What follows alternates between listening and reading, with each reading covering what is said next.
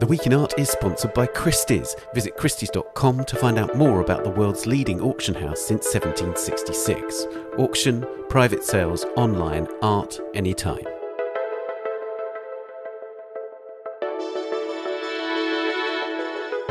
Hello, it's The Week in Art. I'm Ben Luke. This week, Nigeria heads to the polls this weekend. What are the implications for its museums and art scene? Plus, a former guard at the Metropolitan Museum of Art on his new book about the museum, and a fantasy garden by Hubert Robert. As Nigeria faces a pivotal election this weekend, I talked to Dolly Kolobalogun, director of the Retro Africa Gallery in Abuja, about the contenders and the importance of art and culture more widely to the country's future. I also talked to Patrick Bringley, the author of a new book, All the Beauty in the World, the Metropolitan Museum of Art and Me, in which he reflects on his experiences as a guard at the museum and coming to terms with the loss of his brother. And this episode's work of the week is Boats in Front of the Grotto in the Park at Méréville, made by Hubert Robert. It features In the Garden, 6 Centuries of Art and Nature at the National Museum in Stockholm, whose curator, Magnus Olausson, tells us about the painting. Before all that, the new series of our sister podcast, A Brush With, is now complete. The latest episode is an in-depth interview with the painter Amy Silman. You can subscribe and listen to the full back catalogue of more than 60 conversations wherever you're listening. Do also subscribe to this podcast while you're at it and leave us a rating or review on Apple Podcasts. Now, this weekend, Nigerian voters go to the polls to elect a new president. Whoever wins the election will mark a moment of significant change for the country. The outgoing president, Muhammadu Buhari, has held sway over the country's political system for decades. But will the election mark a moment of transformation for Nigeria's museums and its art scene too? I spoke to Dolly Kolobalogun, director of the Retro Africa Gallery in Abuja, about Nigeria's present cultural status and her hopes for the future. Dolly, there's an election this coming Saturday in Nigeria, and I'm reading everywhere that it's a particularly pivotal election. Can you say why? I mean, this is a very exciting time for Nigeria generally. We have an election on Saturday in which we have 3 potential contenders vying for the highest office in the land. The reason why it's particularly unique is because for the first time we have a 3-horse race as opposed to the regular 2-horse race. Nigeria is a 2-party state. But now we have a sort of dark horse new contender that is being painted as an anti-establishment candidate and is very much liked by many southern youth. This is Peter Obi. Peter Obi, exactly. So this has made it harder to predict what direction the election is going to go. The other dimension is that the 3 candidates represent the 3 largest ethnic groups in Nigeria. I see. And so there's a lot of tension in terms of tribal and religious and regional conflict and pressure. And so a lot of people are sort of on edge, waiting to see what the outcome of the election will be. That's interesting. And tell us about what's going on at the moment, because I understand there's this currency issue in the country at the moment. Can you give us more detail on that? Well, Nigeria has been on the brink of economic collapse. We've had several years of economic decline. And as a result, we have suffered globally, I'm sure, massive inflation. But in our case, because of both the combination of mismanaged fiscal and monetary policy, the economy is really on the downturn. And so one of the solutions that the CBN, the Central Bank of Nigeria, came up with was finding a means to sort of mop up a lot of the excess cash in the system, because they found that, one, most Nigerians are unbanked. And so also a lot of the cash in circulation isn't in the banks but are in people's homes. And so they thought that's one way to fight inflation. The other thing is, as other people have suspected, the timing is slightly politically motivated because money plays a large role in the electioneering process in Nigeria, notably in the event of vote buying. And so there has been a suspicion that one of the reasons why the rollout has given people such a short amount of time to be able to give in their old notes to replace with new notes, and that in addition to that there are not many new notes available, even for the common man to access, is out of the concern and fear that one of the major political parties or the other ones in general would use money to buy votes on election day. Now, on the one hand, that sounds like a great and admirable policy to prevent election buying. On the other hand, it's creating enormous hardship for the masses and for the population who rely on cash to transact, to go about their daily activity, to take buses, to pay for things in the market. And so we're seeing a lot of anger, and things are bubbling up to the surface at the moment. Yeah, it does sound like a very tense situation there. We're obviously going to talk about culture now. And what I'm really interested in is that I know that you attended a kind of round table, is that right, with Atiku Abubakar, who's one of the candidates. It's interesting to me because what we like to explore on this podcast is to what extent culture is at the centre of political campaigns and so on. Yeah. What's your perception of the three leading candidates' approach, and particularly about Abubakar's approach, and why that was significant to be invited to something like that? Well, I have publicly declared that I lean towards Atiku Abubakar as a presidential candidate because of many reasons, but also because of the culture aspect. So outside of being a gallerist, curator, I do advise government on culture and tourism development policy, and I've done so in a bipartisan manner. But this was one of the opportunities that I saw to be able to sort of, in the coming election, help guide the framework and policies for the potential next president to be able to take culture into account as a significant contributor to the Nigerian economy, and to be able to put in place opportunities and financial, but also legislative opportunities, and to plug certain gaps to allow the industry to thrive, which has mainly been private sector driven, with very little, if any, government support.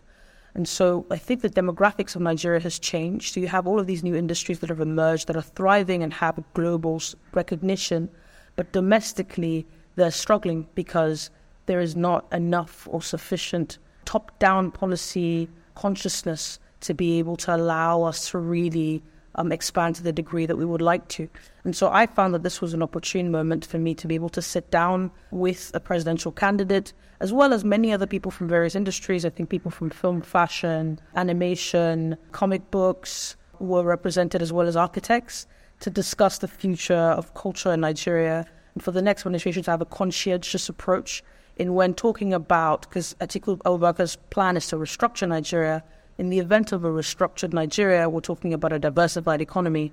Culture needs to be taken seriously, not just as a means for leisure for people to simply, enjoy themselves or passively collect or passively listen to music, but really as a major net contributor to our economy, with various subdivisions within that term to exploit and explore. I'm really interested in that sort of balance between the private sector and the public sector. Like, for instance, I had Tokani Peter Sajfabig on the podcast last year, and we were talking about an art fair, this very thriving art fair on the one hand.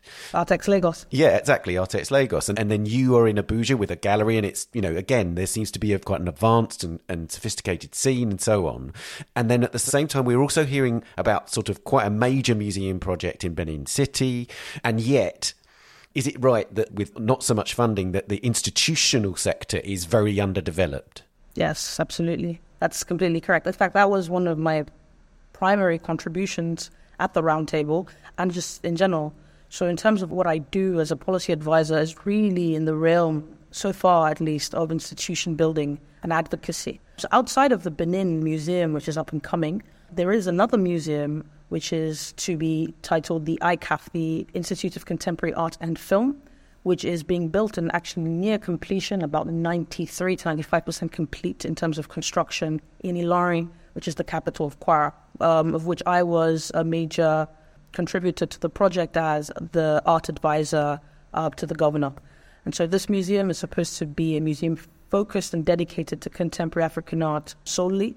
And I think it's extremely exciting because this means that you then have potentially the next 5 years in Nigeria, the emergence of the memoir museum in Benin, the Institute of Contemporary Art in Ilorin, and then now we've just had the inauguration of the Museum of Yoruba History in Lagos as well, which is affiliated with, I believe, the British Museum that's also emerged. That's the John Randall Centre, is that right? Yes, the John Randall Centre, exactly. And so this is an exciting time, but there isn't enough. And so I think that we're on the cusp, and there is a lot of consciousness, at least in our industry, that these institutions matter, they need to exist, that they're important for heritage preservation, but also documenting the evolution of our scene and our industry outside of the commercial space. And so it's just important to get government to sort of key into that and understand that these things are important and to fund them. Can you give us a flavour of how centralised or regionally independent Nigeria is? Because obviously it's important if individual states within the country are going to be able to put in place cultural projects and so on, that there would be a certain level of independence in funding and so on. So can you give us a bit of a flavour of how that works in the country? Yeah, that's a very good question, actually. I mean, ironically, these three museums I spoke of are all three state-initiated projects. So far, none of the museums that are coming up are federal government projects. And yet we have a Ministry of Tourism and Culture. And so the question is, what does that ministry serve? Now, in terms of structurally, the way the Nigerian government works is, in theory, it's supposed to be a federation. And so it's sort of modeled after the United States. We have 36 states, and the states are supposed to be somewhat autonomous with federal government overview. But in practice, that's not the case. Now, our constitution has not fully devolved powers to states to really allow them to be financially independent to the degree that we would like. And that's one of the main talking points for this election.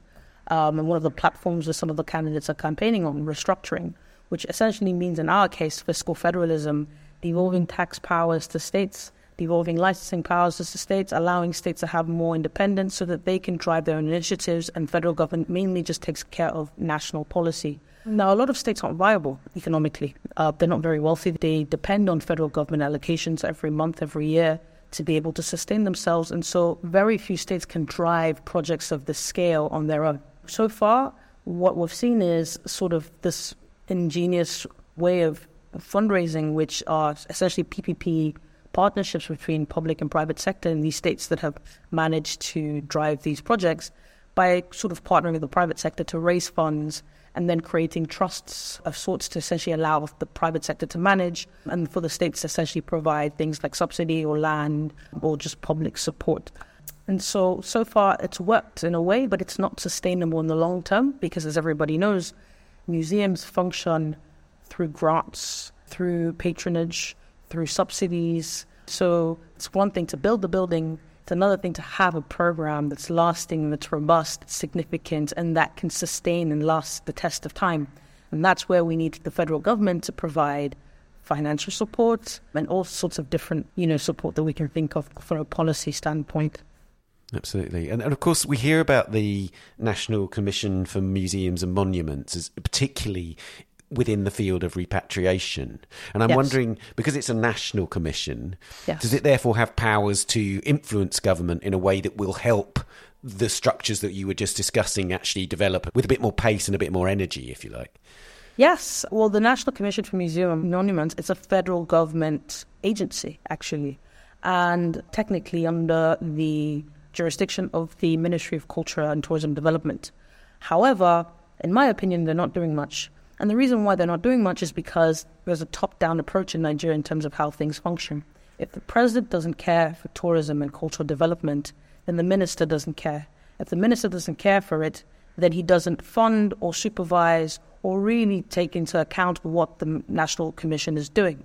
And so what we then have is a lot of federal government museums are dilapidated. They're embarrassments. If you actually visit the spaces, many of them don't have basic infrastructure, no lights or electricity, nothing to really house some of the treasures that they're supposed to protect. And so that's why I feel that the top-down approach is important, because you can't just have private sector-driven initiatives to museums. You need the government to take it seriously. And I'm optimistic, I think, that's something that will potentially change in the next administration. Now, of course, I want my preferred candidate to win, but I think all three are very much aware of the fact that things are changing in Nigeria. The days of simply just focusing on oil and gas extraction and export, and then at most the banking sector and telecommunications sector isn't sufficient to really have a diversified economy. And given sort of the waves that Nigeria has been making in the film, music industry, but also art, I, for example, will be exhibiting for the first time at Art Basel, Hong Kong next month, showcasing one of my artists, Victor Ekemeno. You're having Nigerian galleries, some of the largest platforms in the world, and the government isn't even aware that's happening. So that's it. Another thing is we also need Nigeria to be present in biennales like Venice, for example, that requires government support. So I think that there's a path forward, and I am optimistic, yes. In summary then, I mentioned that it's a pivotal moment for Nigeria as a country, but it sounds like it really is a pivotal moment for Nigerian culture. Yes, it is. I think so. In an exciting way, I think. I hope. But I guess we'll see how it actually pans out in 3 days in practice.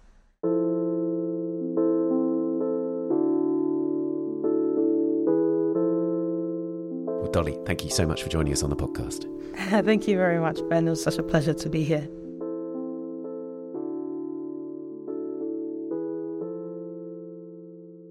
You can read more about Nigeria in the March print issue of the Art Newspaper, which is out on the 1st of March, and at theartnewspaper.com or on our app for iOS and Android.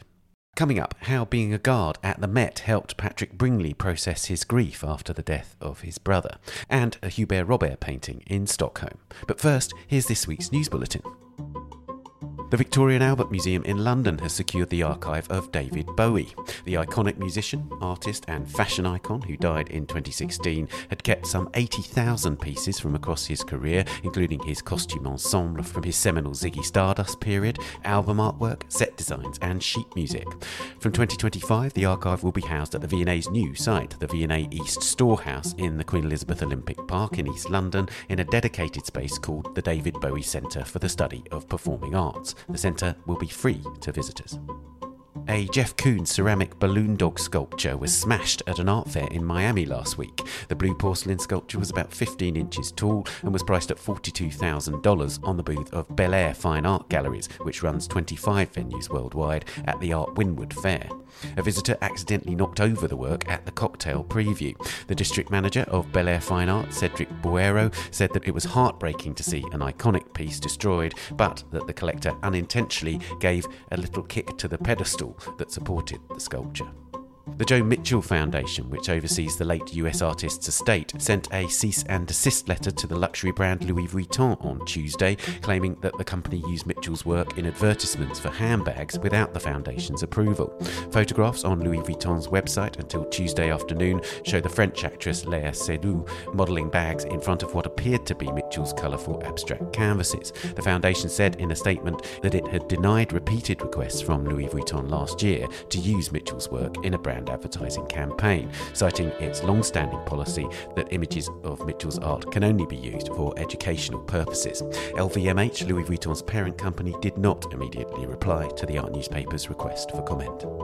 You can hear our podcast about luxury brands and art in the episode from the 27th of January this year, and read all these stories and much more on the website or the app. We'll be back after this.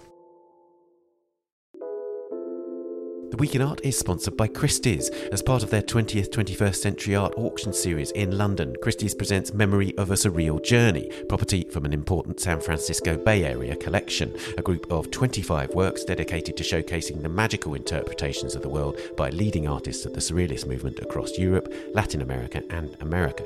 The collection was built over more than 2 decades around a formative trip to Mexico, the Surrealist place par excellence as described by André Breton. This fantastic grouping will be offered across 2 auctions, including the Art of the Surreal Evening Sale on the 28th of February, where works by Leonora Carrington and Remedios Varo will make their debut on this sale platform, and the Impressionist and Modern Art Day and Works on Paper sale on the 3rd of March.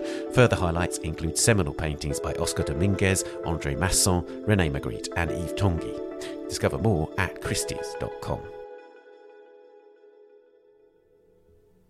Welcome back. Now, in the autumn of 2008, a few months after the death from cancer of his brother Tom, Patrick Bringley began a job as a guard at the Metropolitan Museum of Art in New York. He would work there for more than a decade and has now written a memoir about his time at the Met and how his experiences of standing among the collections of one of the world's greatest museums are inextricably linked to the family tragedy that preceded it. I spoke to Patrick about the book.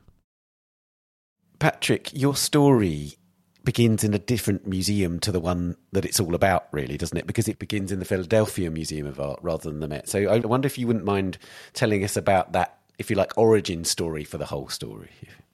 Sure. Well, my mother's from Philadelphia, and my brother died very young. And in the aftermath of him dying, we had went and visited my mother's siblings. She has a lot of siblings in Philadelphia.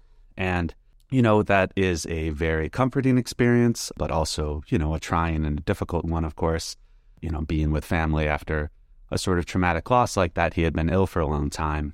And she had the idea of escaping just the two of us to the Philadelphia Museum of Art. And that's a gorgeous museum, and they particularly are strong in old master paintings, the Johnson collection it's called. And we were wandering amidst those paintings, and as so often is the case with old master paintings, they're, so beautiful, but also so sad. There's a kind of luminous sadness to them because they're so often painting pictures of the Passion, which is just an old word that means suffering. And obviously we were feeling that, and my mother in particular was feeling that. And she, stood in front of this painting of the Pietà, which is by Niccolo Pietro Giurini, and it's just the barest depiction of it from the 14th century, I think it is, or maybe the early 15th century. And she cried because her heart was breaking, but also because her heart was brimming over with, love as well as pain. And I think that's so often what those paintings evoke in us.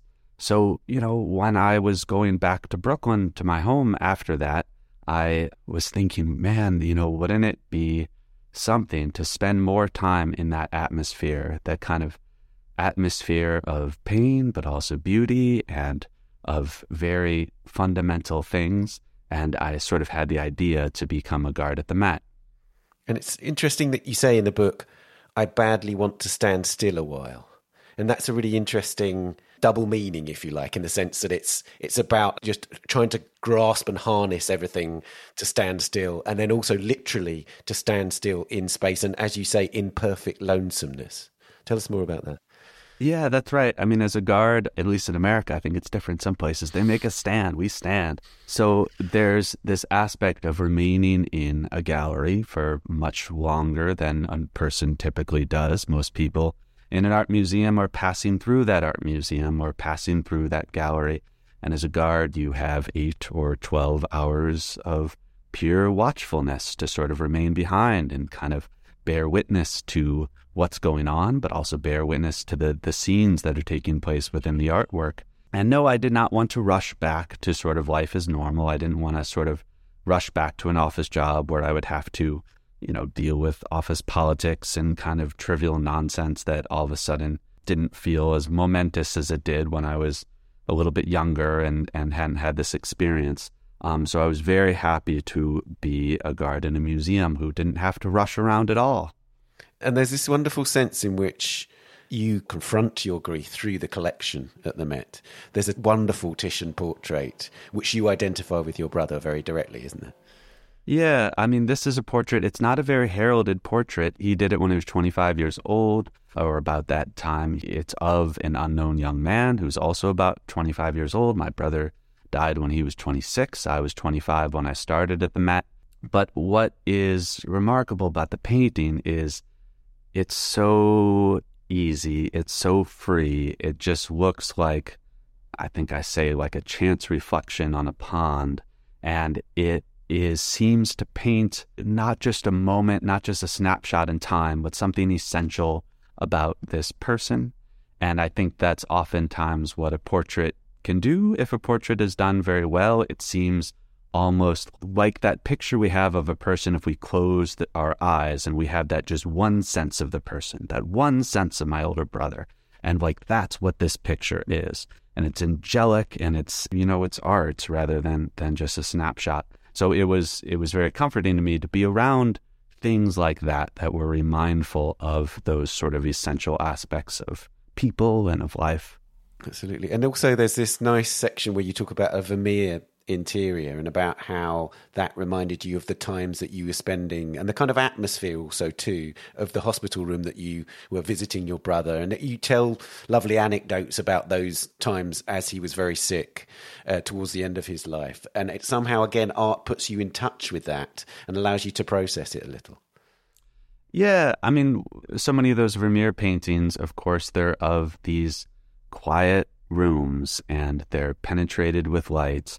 And there's not anything kind of elevated about them in a sort of traditional sense. They're not sort of a cathedral. They're domestic interiors. But because of the stillness and the silence and the light, there is clearly something kind of holy about them, something majestic about them in that sense. And I think that any of us who have spent time by, somebody's bedside or in these sort of quiet little rooms where modern sort of passions are playing out, that because life has been stripped down to something fundamental and kind of bare, and because of the silence and the stillness, and because of the love, and because of the sort of the essential simplicity, there's this profound beauty at the same time as there's terror and there's tragedy. And yeah, those Vermeer pictures are some of many pictures that just seem, for reasons that are hard to articulate, seem heartbreaking at the same time as they're very beautiful. Can you say at what point you started to think of writing descriptions of what you were seeing and experiencing on a daily basis at the Met? Was there a moment, was there a sort of epiphany, or did it just sort of creep into your life to a certain degree? I've always scribbled things, and while I was on post, I was certainly thinking thoughts and kind of scribbling things in my mind. I would say maybe 7 or 8 years into my job, I thought my first idea for a project was, why don't I try to write a guard's guide to the Met? Something that goes from artwork to artwork and it has little anecdotes and it has little things that people might not know. But then I sort of realized that the world doesn't necessarily need another kind of off-kilter guidebook, that what is not frequently written about, I think, when it comes to art, is the sort of subjective experience of seeing art, and not just seeing in a sort of casual sense of, I walked up to this picture and here what I saw, but this sort of living with it and having relationships with it, and this sort of essential mystery of why we're all drawn to these objects. And to sort of write that story, I realized that it would have to be a first-person story, because people would have to understand who this person is that's having a relationship. And then, it occurred to me this should probably be about me as a guard, because also I hope that I use the figure as a guard in the book, that of course it's me, but it also, I think people can identify with somebody who is in a museum and is maybe quiet and is maybe earnest about trying to make sense of this great big world in there. Absolutely. And then there's this sort of nice journey that the book takes you on, from the very acute grief that you're feeling at the start of the story, if you like, and then on into the community of the museum, so that your colleagues and so on become part of the story. They become characters within it to a certain degree. And you feel your own personal journey as well as a kind of descriptive journey happening at the same time. Can you say more about that? Because it does seem a very sort of formal structure that you put in place.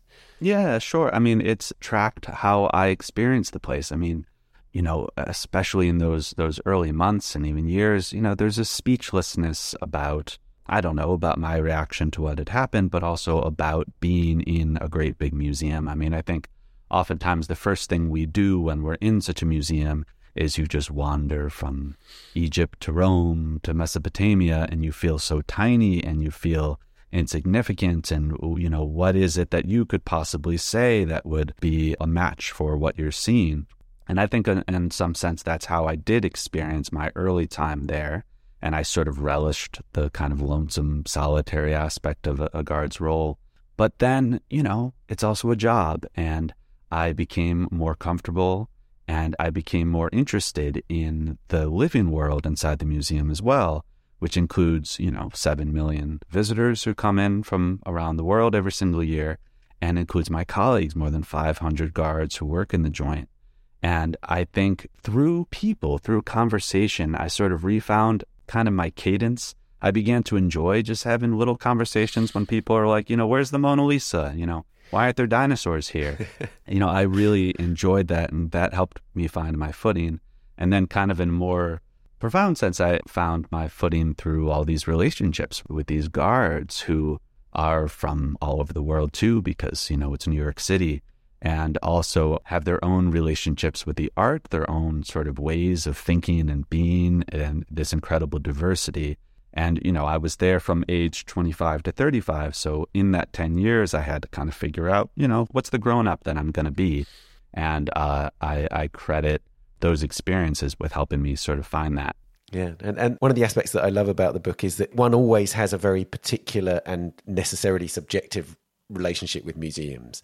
And one thing I learned so much about through this is the way that people think in museums. And like you mentioned, the dinosaur hunters who turn every corner and there's still no dinosaurs, and unfortunately they're never going to find a dinosaur in the Met. And also the Mona Lisa story, as you say, that, you know, the disappointment when they realise the Mona Lisa's not there, but also things like this question that you repeatedly get, is this real? And it never occurred to me that people would think that, but yeah, if it's your first time in a museum, if you're not from a family that regularly takes you to museums, you might not know that everything in the Met is real. Oh, 100%. I mean, when people ask that, is this real question, oftentimes they are dead earnest. They just did not know such a thing exists. You know, they might ask that about an Egyptian temple or something, but they might also ask that about a Van Gogh, because they sort of vaguely think in their mind that that must be something that's just in some vault in some, you know, rich man's palace or something. And they don't quite understand that, in fact, the greatest works of art are in these public palaces that you and I can walk into, and they just didn't know that. But then also this real question is them just sort of grappling with the kind of insanity of it, like, you know, that is an Egyptian temple in New York City that has been rebuilt inside the Met, the Temple of Dender. So even if they kind of, you know, sort of realize that that's real, they don't get how that could be true, and they sort of latch on to the guard, because I think a guard is a very approachable figure to most people. You're sort of standing there in a suit, but it's a bit of a threadbare, cheap suit, and you kind of seem like you're going to be on their side. So people oftentimes will use you to sort of direct them. But yeah, there's the nice phrase where you say that you're content with the silence, but you're perfectly botherable. Yeah. And I imagine actually that's quite a difficult balance to strike, isn't it? You have to get that right, because you don't want to be intimidating or remote. So is it a difficult balance to strike? Yeah, I mean, the thing about being a guard is you have so many days and so many hours of the day. So you're going to be in different moods, and you'll notice that people respond to you very differently when you're in different moods. If you are preoccupied, you're thinking thoughts about, you know, I don't know, how you didn't do some chore that you need to do, then people generally will not approach you, because they can read that in your face that you don't really want to be talked to.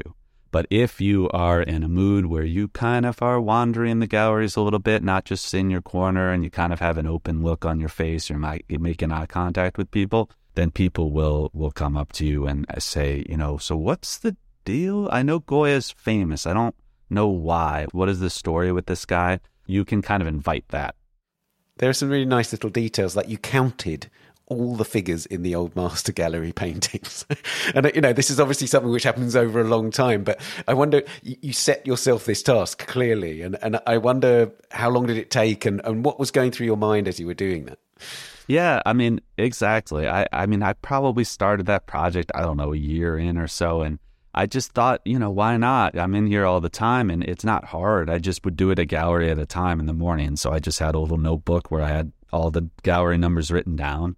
And you really find when you start to count that there's an amazing amount of figures, because when you're looking at, you know, a Canaletto or some of these like Venetian ones that have this big landscape, and you're seeing all of these tiny little gondoliers and things, all these little attendees at a bullfight in a Goya picture or something, you'll realize there are hundreds and hundreds of people in this room with me. And it just kind of is fun. I took a little survey, like, you know, what percentage of these pictures are of Jesus? And, you know, how many of them are babies versus how many of them are grown-ups? And just kind of get the lay of the land that way. And I figured out in Section B at that time, it's since expanded quite a bit. And there was, 9,000 some people. And I looked up some town in Tennessee that has that exact same population. And there are little funny details like, people get frustrated by the number of Jesus pictures. Oh, yeah. Yeah, I mean, and that's understandable. Like, I mean, there are people who have associations with those pictures, either because they grew up in church and didn't much like it, or because they didn't grow up in a church and they don't feel as if that speaks to them. I always would try, if I could, to encourage people to realize that those paintings are about things that are very close to the emotional surface. I mean, they're about life and death, and they're about suffering. And you'll notice, interestingly, like the old masters, when they tend to paint Jesus, they're not really painting what is focused on in sermons so much, which is like his ministry and all of these moral ideas that he had. They're more or less obsessed with the beginning and the end. they're obsessed with painting the adoration and the mother and child, and they're obsessed with painting the end of his life.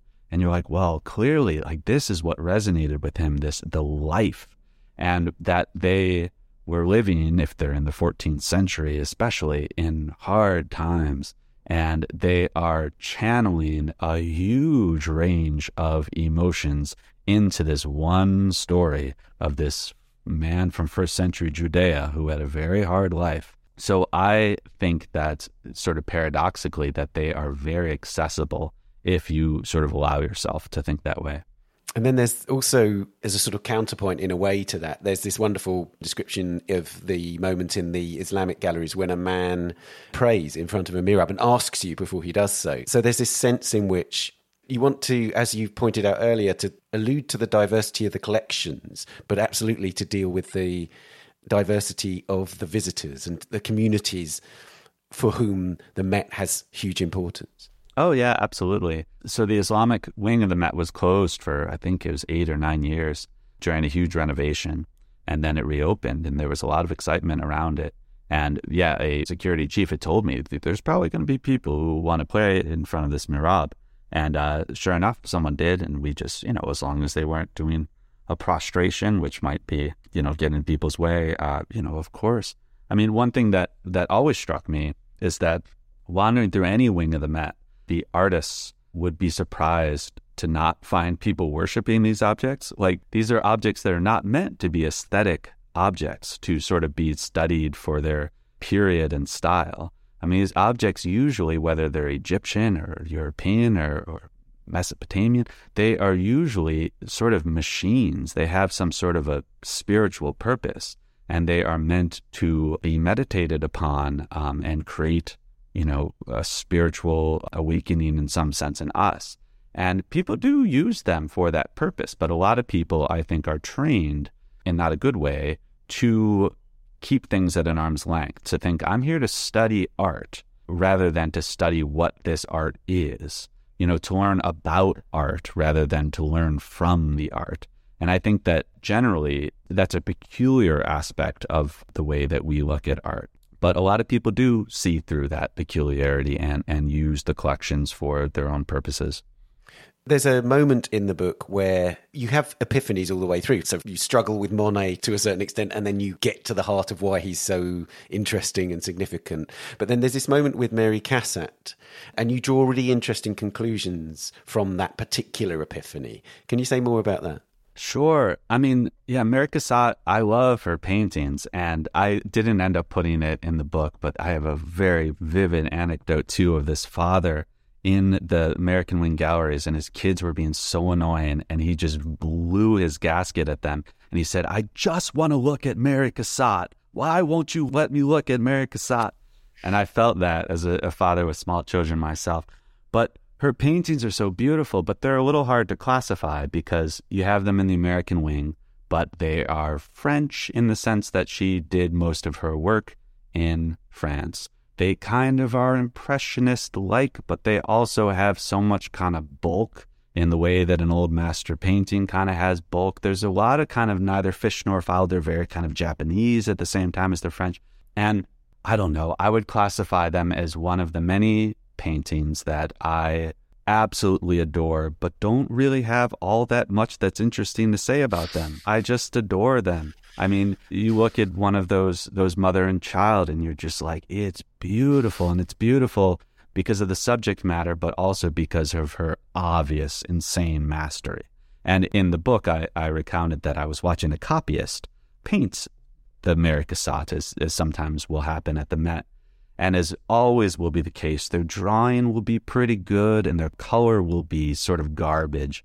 And it's because it has none of the spontaneity, none of the sort of like soaring on wings that great artists can pull off, and none of the freshness, none of the punch. So yeah, I don't really know what to say, but that's frequently the case. But there's a very nice conclusion that you come to at the end of that incident with the copyist, where you have this kind of extreme feeling in front of the Cassatt, and then you realise that stopped happening so often, and you conclude that you're grieving for the grief for your brother, that an element of time passing has made that grief less acute, and so therefore you are not so sensitized, it appears, to the collection in the same way that you were when you first took the job. Is that fair? Yes, I think that's true, that oftentimes, there's a sort of quality to the world when you're grieving, or when for any particular reason you're just very open. You're very, very open, and you're just riding the subway home and you see the faces and everyone looks so sympathetic, and you're like, man, that person is suffering, or and just time has kind of stopped for you in a way that it hasn't stopped for a lot of others who are just sort of going through their life. And yes, I think I recounted with that Cassatt painting that I had a return of that feeling because the painting was so beautiful, and it sort of brings you back to this moment where you just feel so open, and the sort of mystery of things, the beauty of things is very, very apparent to you, and also the sadness of things. But in the normal run of life, it's somewhat right that we shouldn't be in that mood all the time, because we have to get to business, and we have to raise our kids, and we have to do whatever it is that we're doing. But yes, sometimes you do kind of grieve for the end of that particular quality that the world can have.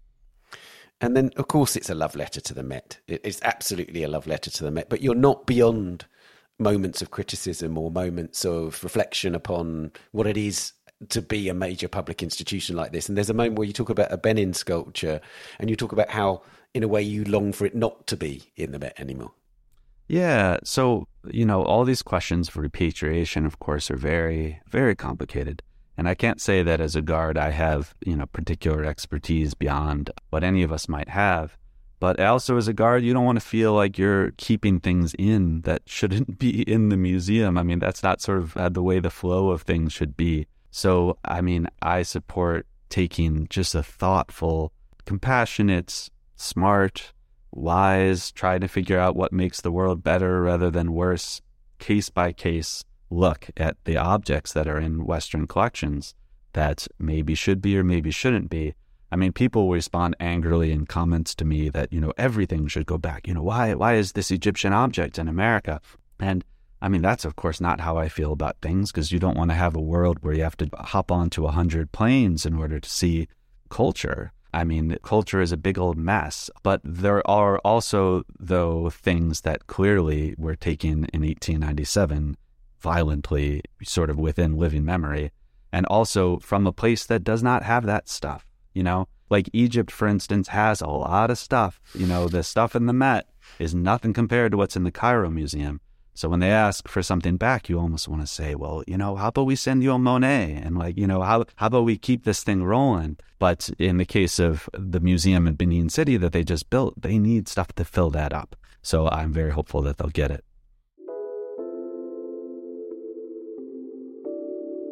Well, Patrick, thank you so much for joining me on the podcast. Thank you. This was a pleasure.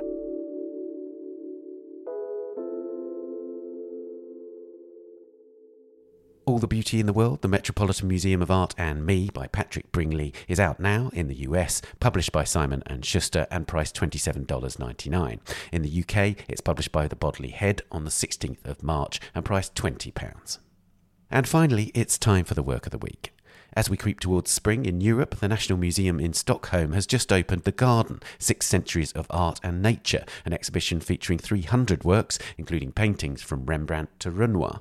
Among them is Boats in Front of the Grotto in the Park at Méréville, a picture by Hubert Robert relating to his designs for the fashionable gardens of the 18th century, so-called English landscape gardens or jardins à l'anglaise. I spoke to the curator, Magnus Olason, about Robert and his work. Magnus, it seems to me that Hubert Robert may be the most apt artist to be talking about in connection with your show, because he's both an artist and a garden designer. So tell us more about him. Well, he was very famous as a ruin painter in Rome. He's very famous for his picturesque views from Rome, more or less artificial or constructed. Then, in the early 1770s, he went back to France, and he was finally, in 1778, created as a dessinateur des jardins du roi, so a painter who became actually designer of gardens, a royal designer of gardens. The first thing he did actually was the famous Bain Apollon, the bath of Apollo, and at Versailles, it's still there, with a kind of theatrical scenery with big artificial rocks. Then he made other landscape gardening for Marie Antoinette, both at Rambouillet and at Petit Trianon. It's remarkable with an artist, a painter, who actually became a garden designer, because he didn't use any proper plan at all. He made drawings, he made paintings. That was his vision, or as the French call it, tableau projet. So it's an idea as a painting, and the actual painting we are talking about now, that is on show in the exhibition, is such a tableau projet for another garden or park, English-fashioned garden called Méryville, situated 100 kilometers southwest of Paris. It still exists, actually. And this painting is fairly small. It measures 29 to 38 centimeters. We bought it in 2018 on an auction in Paris. Just to understand a little bit more, he's making these paintings, and they would then be taken to the kind of more practical garden designers, if you like, the people who are putting together the nuts and bolts of this vision, if you like. Well, he was a sort of entrepreneur, so a chief designer. He used architects, sculptors, fountaineers, as water engineers, and so on. All were specialists, and as a matter of fact, he collaborated with a nephew of the famous François Boucher, the painter. His nephew, Yves-Louis Boucher, was a sculptor, and he made the kind of proportion, the models for these rocks. And then, they were done in huge pieces, put together, so they were really artificial, these rocks. And both at Versailles and at Méryville, and you can still see them there, actually. So this painting is a kind of his vision, his first vision, that he showed to the patron, Jean-Joseph de Laborde, very rich, famous banker, who had earned his money not in a very nice way. He became rich due to the slave trade and his sugar plantage in Haiti, so right. Very controversial today.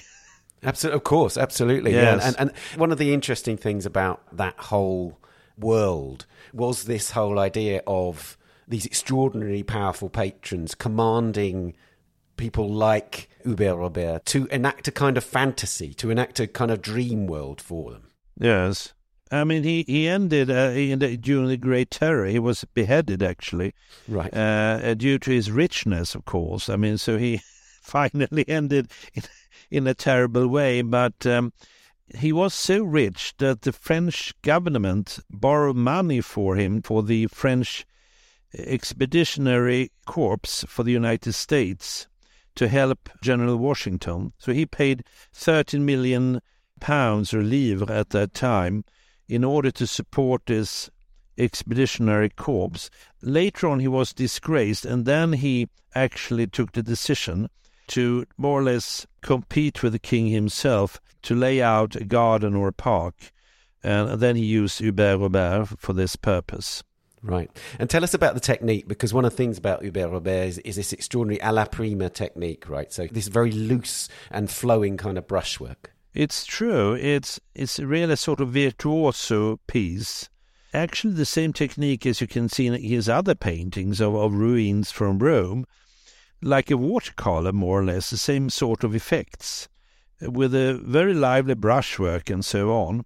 So you get a feeling that it's done very quickly, actually. And later on, he made also more finalized paintings showing Méryville that he showed, among other things, for British tourists in Paris in 1790. So his atelier was a sort of public place, more or less, where a sort of show off of what he had done. Right.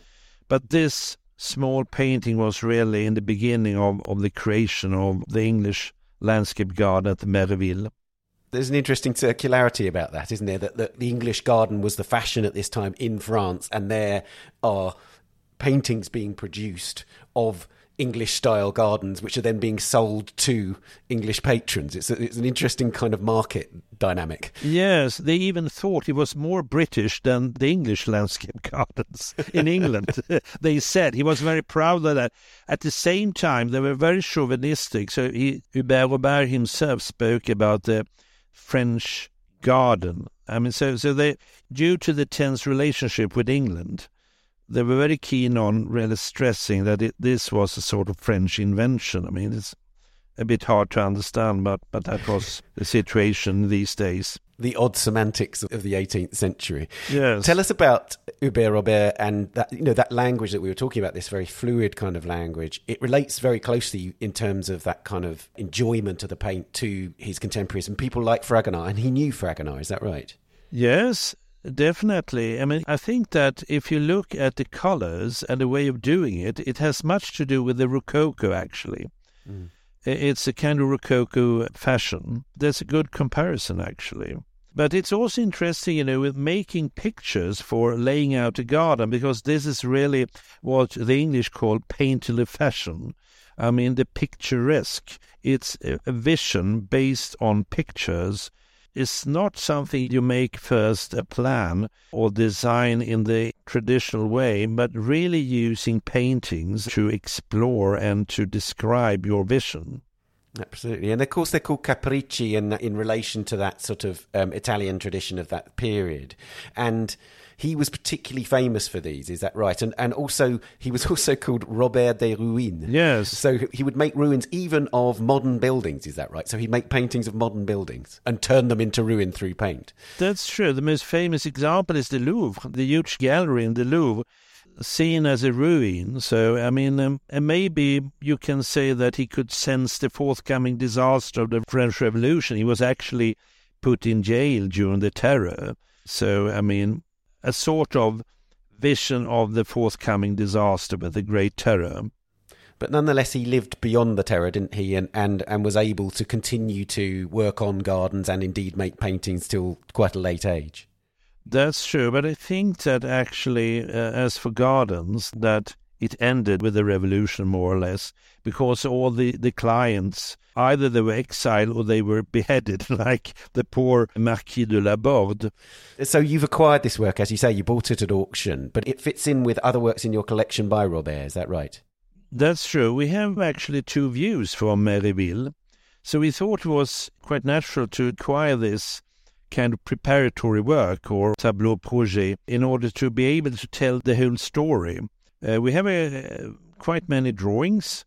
We also have a couple of very nice paintings, a scenery with the Hôtel Dieu in fire, actually, fired. So it's also a sort of a milieu that was ruined by the fire and the same sort of vision of a great disaster. So it was not only the painter of ruins, but also of great disasters. And lastly, your show is about 6 centuries of art and nature, art and the garden. Yes. So it would seem to me then that Hubert Robert sort of fits slap bang in the middle of those 600 years. Would that be right? Yes. There are 2 other painters, actually, that are included in the show, that they worked as designer of gardens. The other one the first I would mention is Claude Monet, of course, is very famous. We has got as a loan from Musée d'Orsay a view of his own garden at Giverny. So we're very happy to be able to show that. I mean, a painter who really created his own still life in order his own motif. And then the Swedish artist Carl Larsson, who also created his garden in Dalecarlia as a sort of still life, as a milieu he used for his drawings, his paintings, and his books. He wrote books on this, published book, A Home, which was shown at the Victoria and Albert Museum 25 years ago, I think.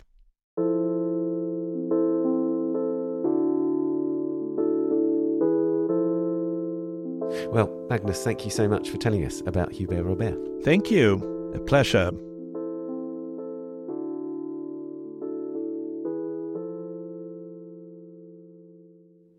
The Garden, 6 Centuries of Art and Nature is at the National Museum in Stockholm, Sweden until the 7th of January 2024.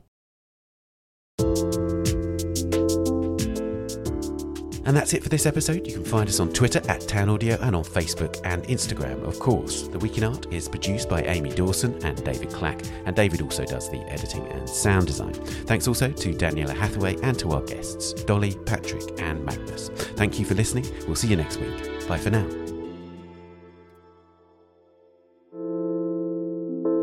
The Week in Art is sponsored by Christie's. Visit Christie's.com to find out more about the world's leading auction house since 1766. Auction, private sales, online, art, anytime.